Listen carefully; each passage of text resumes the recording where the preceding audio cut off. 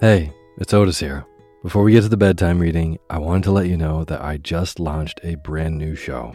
It's called The Daily Book Club, a daytime companion to Sleepy, where you hear entire books one chapter at a time, one day at a time.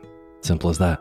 So if Sleepy is how you wind down your day, The Daily Book Club is a great way to start your day. There's new episodes daily. I read in a slightly peppier voice so that you can get really lost in these amazing stories that have stood the test of time. Or, just like Sleepy, you can sit back and relax and zone out to a good book. The first book we'll be reading is The Enchanted April by Elizabeth von Arnim. Story is, in the 1920s, 4 women unfulfilled with life take a chance and abscond to a dreamy medieval Italian castle. It's a story dripping with wisteria, the beauty of solitude, and an unlikely pursuit of joy in Portofino, Italy. I think that this is a perfect story for the season, and you can hear it now. Find the Daily Book Club on Spotify, Apple Podcasts, and everywhere else. This show has been a long time coming, and I'm so excited to bring you even more stories. So go subscribe to the Daily Book Club to hear what happens next. Thanks.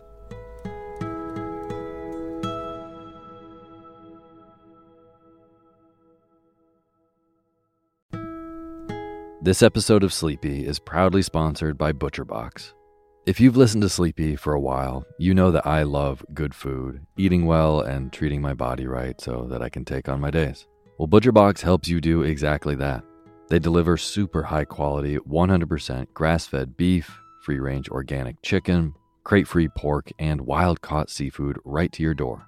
It's humanely raised, no antibiotics or added hormones. They have a huge variety to choose from. They are excellent deals. They've got recipes and guides and tips included, and there's free shipping, always.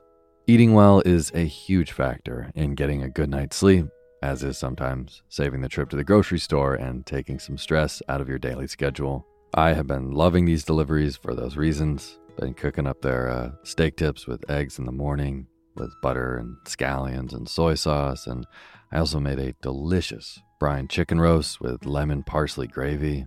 So good. The prices for this kind of quality and convenience is really impressive. ButcherBox has made me very happy. So sign up at butcherbox.com/sleepy and get our special deal.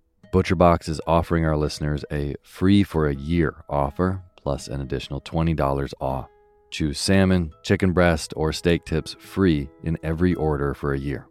Sign up today at butcherbox.com/sleepy and use code SLEEPY to choose your free for a year offer. Plus, get $20 off your first order. butcherbox.com/sleepy. Eat well, sleep well.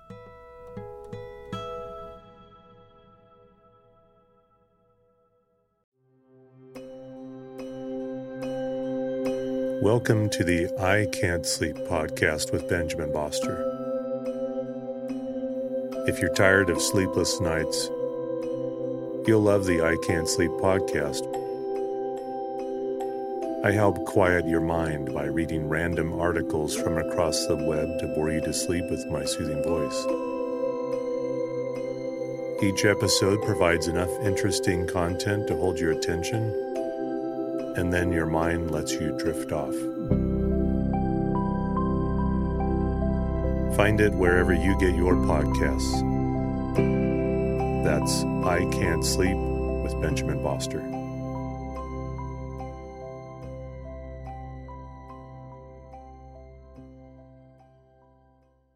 Hey, my name's Otis Gray, and you're listening to Sleepy.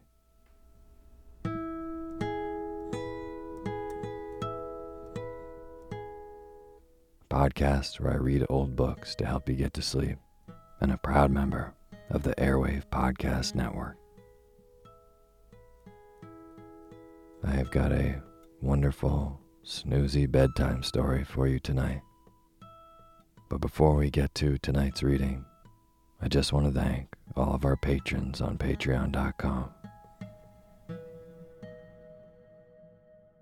Alexandra Gree, January Marie, Skylar Foster, Katie Wells, Benjamin Hearn, Katie Richardson, Arkista Hansen, Lucy Challenor, Victoria Vanderlinden, Sasha Gunn, Matthew Davenport, and Krista Phipps. Thank you all so much for donating and being a part of making this show. And for those of you who might be new to the show, all the names that I just read, they are patrons of the Sleepy Podcast on patreon.com, which is a very, very cool site where you can go on and support creators of work that you appreciate. So there's illustrators and filmmakers and podcasters like me on the website, and you can support their work in exchange for extra little perks like exclusive content and having your name read in the credits of the podcast. So if the show works for you, you can go to patreon.com/sleepyradio and donate even $1 a month. $5 gets you access to the special Patreon poetry feed where I send poetry readings to you twice a month just for donating, and that is exclusive only for the $5 patrons. And also, last week I said that anyone that donates this past week enters a drawing to win the copy of Jekyll and Hyde that I read for the show. So if you donated from last Sunday to this Sunday at midnight, then you enter a drawing to have your name picked out of a hat, and I will send the copy of Jekyll and Hyde that I read last week on the show to you with a little note or dedication of your choosing on the inside cover. So if you're hearing this on Sunday, which is the 27th of October, then you still have a chance before midnight to go to patreon.com/sleepyradio and donate even $1 to enter the drawing, and then maybe get the book sent to you. Okay, again, thank you to all our new patrons so much. And as always, the music that you're hearing is by my good friend James Lepkowski, and the cover art for Sleepy is by Gracie Kanan. Tonight, we're reading a very long requested book, and I really wanted to read it earlier in the year, but I figured it'd be appropriate to save it for this October, since it fits very, very nicely into our little spooky book series. So tonight I'm reading The Phantom of the Opera by Gaston Leroux. A lot of people have requested this book, and to be clear, I'm not reading from the play. I'm reading from the original book that was written by Gaston Leroux. Anyways, I got this really big, funny copy of the book. I'm very excited to dive into it. So, hopefully this isn't too spooky for you. And if it is, just know that we have 70 other episodes that you can listen to as well on the podcast feed. Alright, that is enough of me yapping. So tonight, we read The Phantom of the Opera. And now is the time for you to fluff up your pillow just how you like it. Get real comfortable. Feel yourself melt into your bed.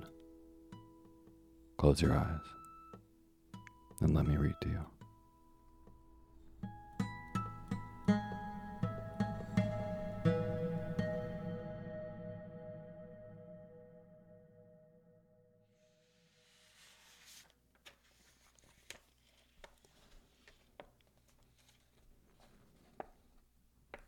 Chapter 1. Is it the ghost? It was the evening on which Mademoiselle Desbiens and Poligny, the managers of the opera, were giving a last gala performance to mark their retirement. Suddenly, the dressing room of La Sorelli, one of the principal dancers, was invaded by half a dozen young ladies of the ballet who had come up from the stage after dancing Polyeucte.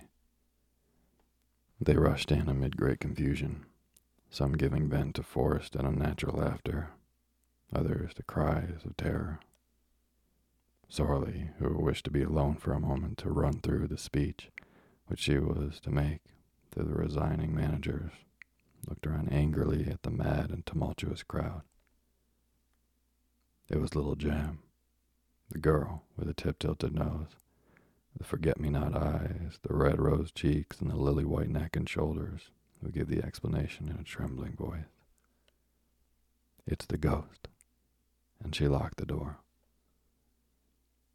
Sorley's dressing room was fitted up with official, commonplace elegance. A pier glass, a sofa, a dressing table, and a cupboard or two provided the necessary furniture.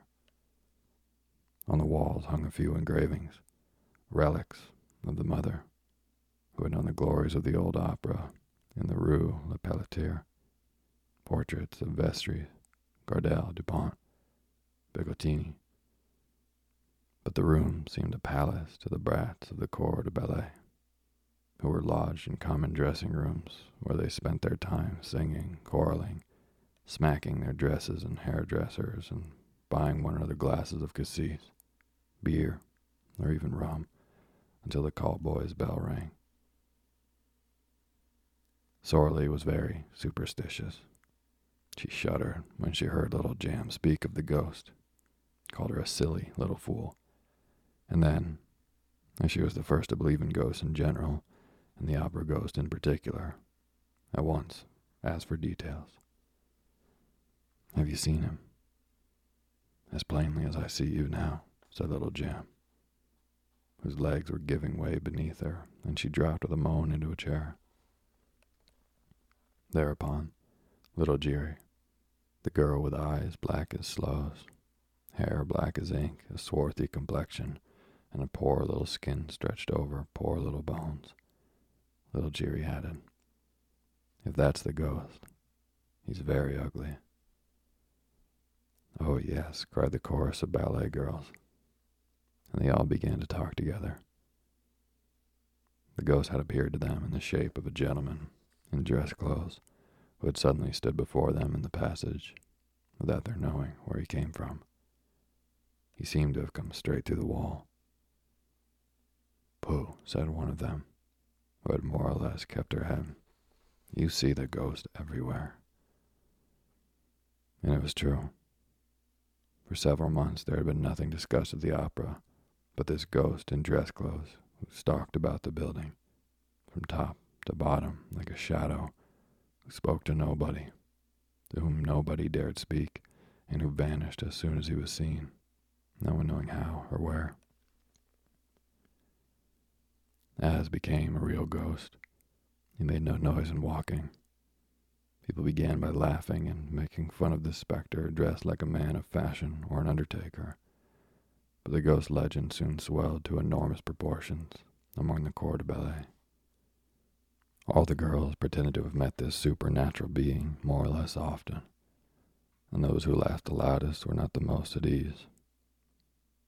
When he did not show himself, he betrayed his presence or his passing by accident, comic or serious, for which the general superstition held him responsible. Had anyone met with a fall or suffered practical joke at the hands of one of the other girls or lost a powder puff, it was at once the fault of the ghost, of the opera ghost. After all, who had seen him? You meet so many men in dress clothes at the opera who are not ghosts, but this dress suit had a peculiarity of its own. It covered a skeleton, at least so the ballet girls said, and of course it had a death's head. Was all this serious?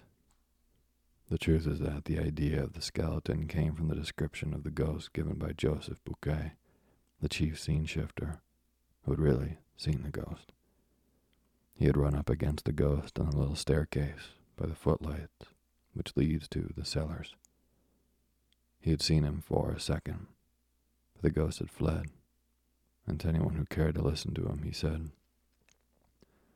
"He is extraordinarily thin, and his dress coat hangs in a skeleton frame. His eyes are so deep that you can hardly see the fixed pupils. You just see two big black holes, as in a dead man's skull. His skin, which is stretched across bone like a drumhead, is not white, but a nasty yellow. His nose is so little worth talking about that you can't see its side face, and the absence of the nose is a horrible thing to look at.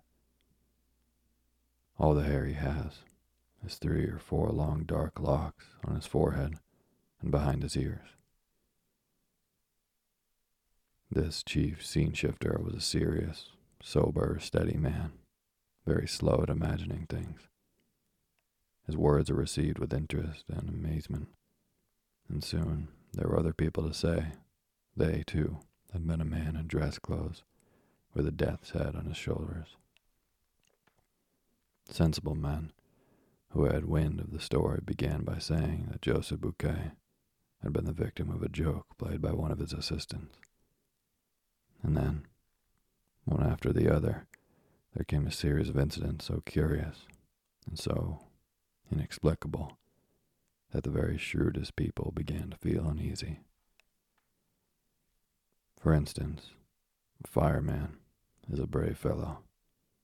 He fears nothing, least of all fire.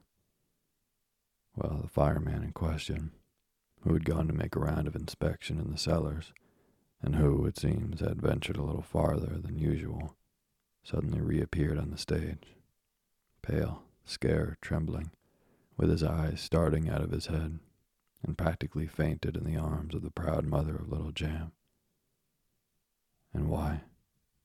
Because he had seen coming toward him, at the level of his head, but without a body attached to it, a head of fire. And as I said, the fireman is not afraid of fire. The fireman's name was Pampin. The corps de ballet was flung into consternation. At first sight, this fiery head in no way corresponded with Joseph Bouquet's description of the ghost.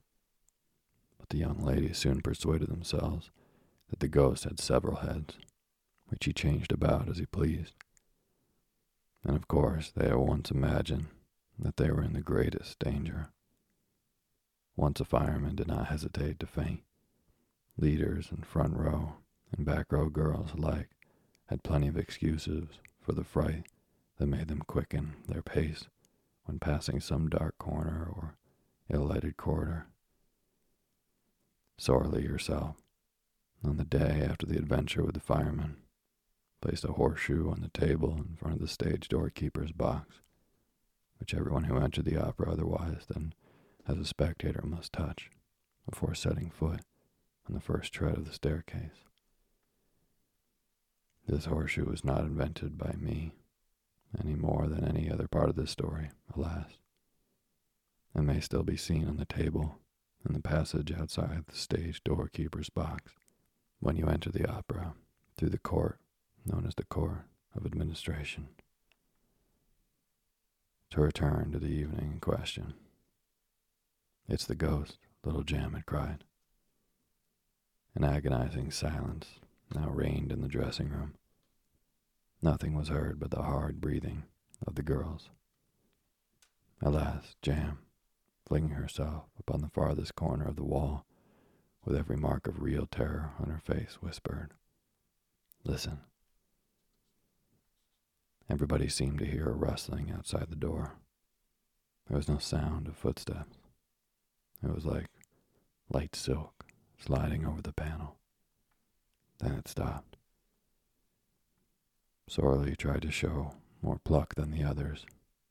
She went up to the door and, in a quavering voice, asked, "Who's there?" But nobody answered. Then, feeling all eyes upon her, watching her last movement, she made an effort to show courage and said very loudly, "Is there anyone behind the door?" "Oh, yes, of course there is," cried that little dried plum of a Meg Giry, heroically holding Sorely back by her gauze skirt. "Whatever you do, don't open the door. Oh, Lord, don't open the door." But Sorely, armed with a dagger that never left her, turned the key and drew back the door while the ballet girls retreated to the inner dressing room, and Meg Giry sighed. "Mother, mother." Sorley looked into the passage bravely. It was empty. A gas flame in its glass prison cast a red and suspicious light into the surrounding darkness, without succeeding in dispelling it. And the dancer slammed the door again with a deep sigh. "No," she said. "There is no one there." "Still, we saw him," Jam declared, returning with timid little steps to her place beside Sorley. "He must be somewhere prowling about. I shan't go back to dress. We had better all go down to the foyer together, at once, for the speech, and we will come up again together." And the child reverently touched the little coral finger ring which she wore as a charm against bad luck, which Sorley, stealthily, with the tip of her pink right thumbnail, made a St. Andrew's cross on the wooden ring which adorned the fourth finger of her left hand. She said to the little ballet girls, "Come, children, pull yourselves together. I dare say no one has ever seen the ghost." Yes, we saw him. We saw him just now," cried the girls. "He had his death's head and his dress coat, just as when he appeared to Joseph Buquet." "And Gabriel saw him too," said Jam, "only yesterday afternoon, in broad daylight." "Gabriel, the chorus master?" "Why, yes, didn't you know?" "And he was wearing his dress clothes, in broad daylight." "Who, Gabriel?" "Why, no, the ghost." "Certainly, Gabriel told me so himself. That's what he knew him by." Gabriel was in the stage manager's office. Suddenly the door opened, and the Persian entered. You know the Persian has the evil eye.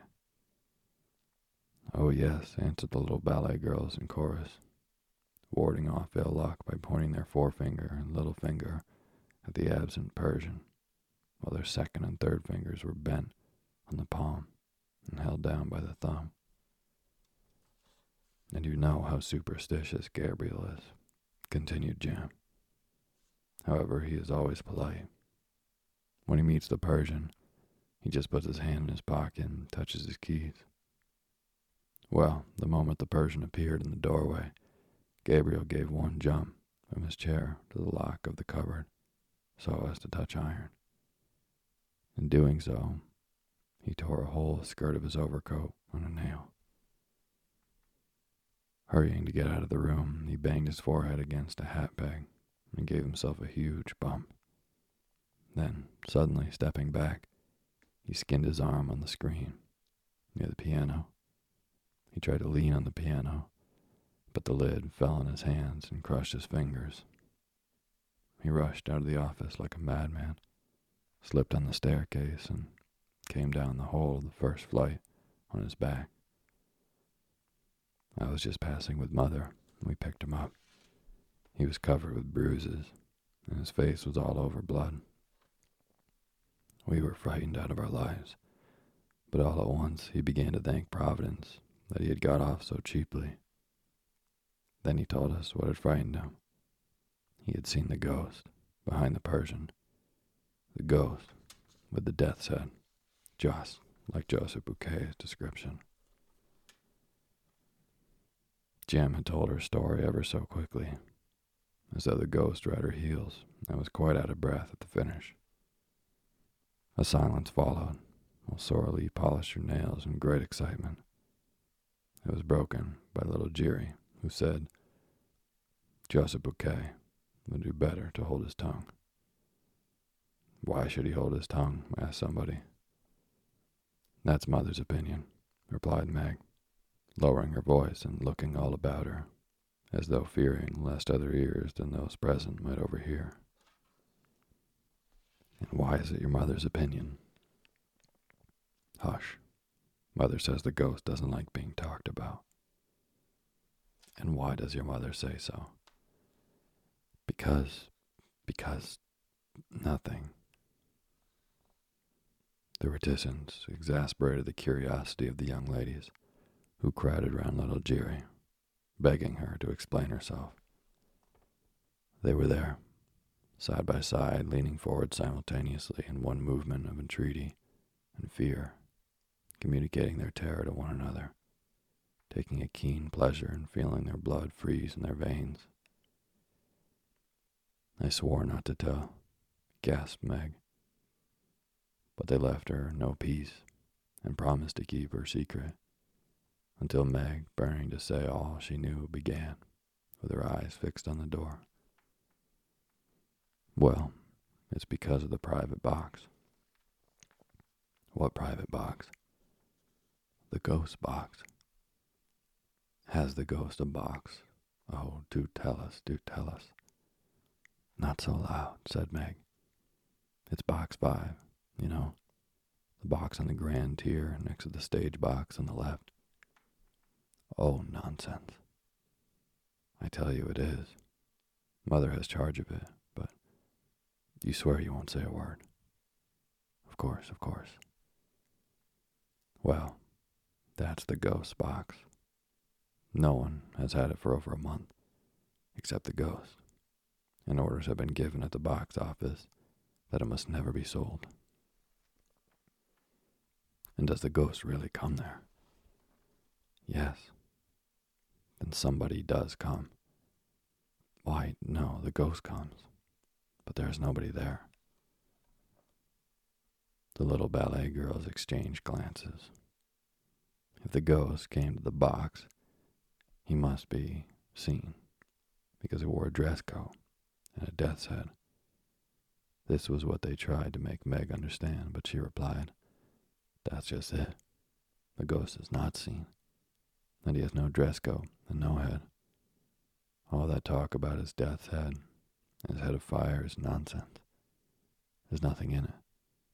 You only hear him when he's in the box. Mother has never seen him, but she has heard him. Mother knows because she gives him his program." Sorley interfered. "Jiri, child, you're getting at us." Thereupon little Jiri began to cry. I ought to have held my tongue, if Mother ever came to know. But I was quite right. Joseph Buquet had no business to talk of things that don't concern him. It will bring him bad luck. Mother was saying so last night.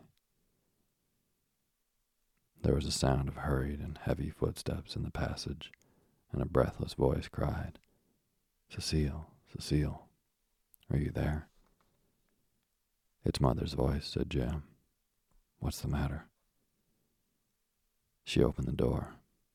A respectable lady, built on the lines of a Pomeranian grenadier, burst into the dressing room and dropped groaning into a vacant armchair. Her eyes rolled madly in her brick-dust-colored face. "How awful," she said, "how awful." What? "Joseph Buquet." "What about him?" "Joseph Buquet is dead." The room became filled with exclamations, with astonished outcries, with sacred requests for explanations. Yes, he was found hanging in the third-floor cellar. "It's the ghost," little Jiri blurted, as though in spite of herself. But she at once corrected herself, with her hands pressed to her mouth. No, I didn't say it. All around her panic-stricken companions repeated under their breaths, "Yes, it must be the ghost." Sorley was very pale. "I shall never be able to recite my speech," she said. Ma Jam gave her opinion, while she'd emptied a glass of liquor that happened to be standing on the table. The ghost must have something to do with it. The truth is that no one ever knew how Joseph Buquet met his death. The verdict at the inquest was natural suicide. In his memoirs of manager, Monsieur Moncharmin, one of the Joey managers who succeeded Mademoiselle Devian in Poligny, describes the incident as follows. A grievous accident spoiled the little party which Mademoiselle Devian and Poligny gave to celebrate their retirement. I was in the manager's office when Mercier, the acting manager, suddenly came darting in. He seemed half mad and told me that the body of a scene shifter had been found hanging in the third cellar under the stage between a farmhouse and a scene from the Rue de l'Or. I shouted, "Come and cut him down." By the time I had rushed down the staircase and the Jacob's ladder, the man was no longer hanging from his rope. So this is an event which Monsieur Moncharmin thinks natural. A man hangs at the end of a rope. They go to cut him down. The rope has disappeared. Oh, Monsieur Moncharmin found a very simple explanation. Listen to him. It was just after the ballet, and leaders and dancing girls lost no time in taking their precautions against the evil eye. There you are. Picture the corps de ballet scuttling down the Jacob's ladder and dividing the suicide's rope among themselves in less time than it takes to write. When, on the other hand, I think of the exact spot where the body was discovered, the third cellar underneath the stage. Imagine that somebody must have been interested in seeing that the rope disappeared after it had effected its purpose, and time will show if I am wrong. The horrid news soon spread all over the opera, where Joseph Bouquet was very popular. The dressing rooms emptied, and the ballet girls, crowding around sorely like timid sheep around their shepherdess, made for the foyer, through the ill-lit passages and staircases, trotting as fast as their little pink legs could carry them.